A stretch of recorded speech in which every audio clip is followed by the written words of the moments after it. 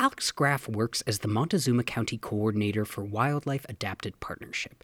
He frequently does free site assessments, basically to see how safe your property is from wildfires. On Tuesday, Alex did a mock assessment of his own property. And it's a smoky day outside.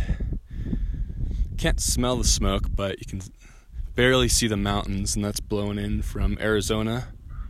And it is my hope that this smoke that will kind of remind people that, oh yeah, it is fire season, and I've got to do some work here. 2 wildfires in Arizona caused a cloud of smoke to sweep across southwest Colorado earlier this week.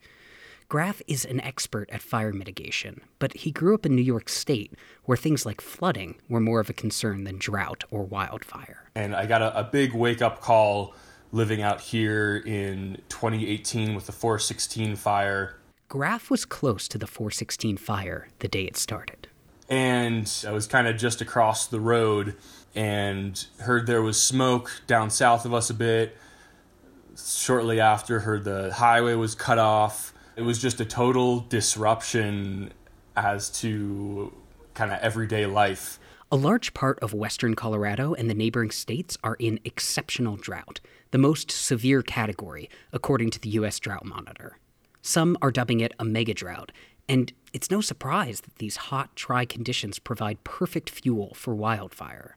But more so than the fires themselves, the smoke they produce is nebulous and far-reaching. But, when you start talking about the smoke, we're talking about hundreds, even thousands of miles away from where the fire actually is. That's Scott Landis. He supervises the Prescribed Fire Unit for the Colorado Department of Public Health and Environment. One big risk factor for smoke is the size of the particles. The particulate matter from wildfire smoke is microscopic, 40 times smaller than a human hair. So that goes to show you just how tiny these particles are and how they can get lodged in your respiratory system. The tiny smoke particles Landis is talking about are called PM2.5. The risk these particles pose for people with respiratory issues is well known. But also for folks who have issues with their heart. A lot of times this PM2.5 not only gets into your respiratory system, but also gets into your bloodstream. Landis has some recommendations for dealing with wildfire smoke. Are things like those N95 masks useful anymore? They are. The N95 masks can help you, certainly, with PM2.5.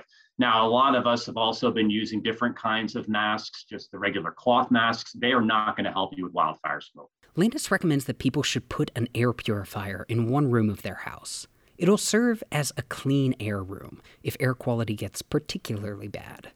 The smoke from Arizona earlier this week was a warning sign for Matt Schiether. He's the wildland coordinator for the Cortez Fire Protection District.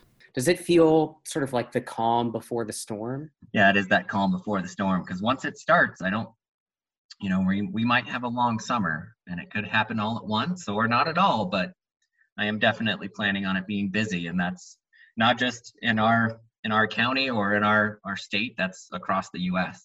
Schiether urges community members to call dispatch if they plan on burning even a small fire. If there's a fire ban, just please respect it, and it's for your neighbors and for your community. Community is a big thing for Schiether.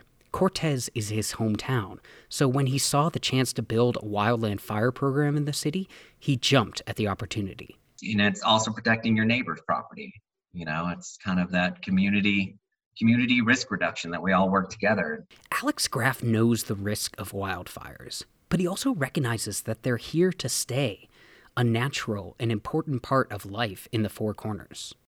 All of this wildfire preparedness is trying to move southwest Colorado closer to the direction of a fire-adapted community. And the goal of a fire-adapted community is this idea that we can live with fire. It's just kind of a matter of shifting our behavior and physical environment around us. According to Graff, living in the Four Corners means living alongside smoke and fire.